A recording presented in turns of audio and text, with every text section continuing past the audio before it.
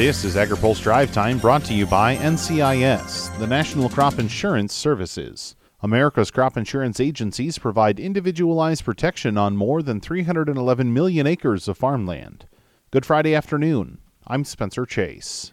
It was Data Day at the Department of Agriculture today. After the government shutdown caused a number of January reports to be delayed or canceled, today marked the first World Agriculture Supply and Demand Estimates report of 2019 as well as 2018's crop production figures. Neither report proved to be much of a market shaker as numbers fell largely in line with trade estimates. The crop production report noted record soybean production in 2018 as trade disputes continue to hamper export opportunities. American Farm Bureau Federation Chief Economist John Newton says that's a situation to monitor. We're 40% below last year's soybean export pace. China's come into the market a little bit, but we're well below where we need to be to reach that 1.85 billion bushels. And Brazil's going to be online, in the next month or so. So I think it's going to be a really competitive market for U.S. soybeans going forward. And that price projection, they kept it unchanged, the midpoint at $8.60. That's a very ambitious price point, in my opinion. Allendale Inc. President Steve Georgie says producers should keep a close eye on the markets to achieve profitability this year. We need to be looking for rallies as opportunity to be making cash sales, selling some kind of cash. Everybody out there is holding on to grain right now. And just like what we've seen before, if we get a decent bounce, you need to be making sales yet, just because nothing is tight in the globe. Everything else is there, but it is going to be a race to make cash sales.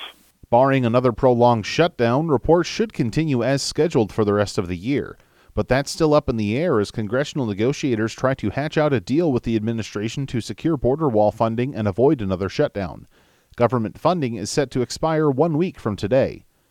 Southern lawmakers hope disaster funding will work its way into a spending package or whatever else can get passage. AgriPulse's Ben Nuelle has more. House Ag Appropriations Subcommittee Chair Sanford Bishop is pushing a bipartisan measure that would authorize $3 billion in disaster aid for agriculture producers impacted by Hurricane Michael and other natural disasters in 2018. Producers are hoping to get the money included in whatever agreement comes out of the negotiations on President Trump's demands for border wall funding.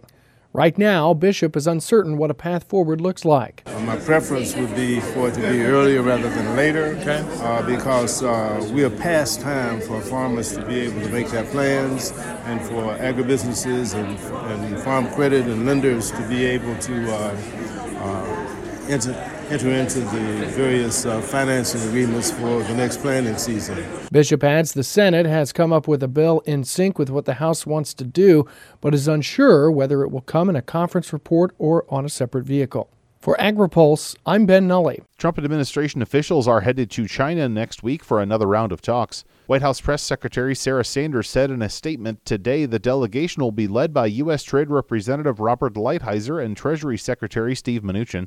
USTR Chief Ag Negotiator Greg Dowd and USDA Trade Undersecretary Ted McKinney will take part in the talks scheduled to take place next Thursday and Friday in Beijing.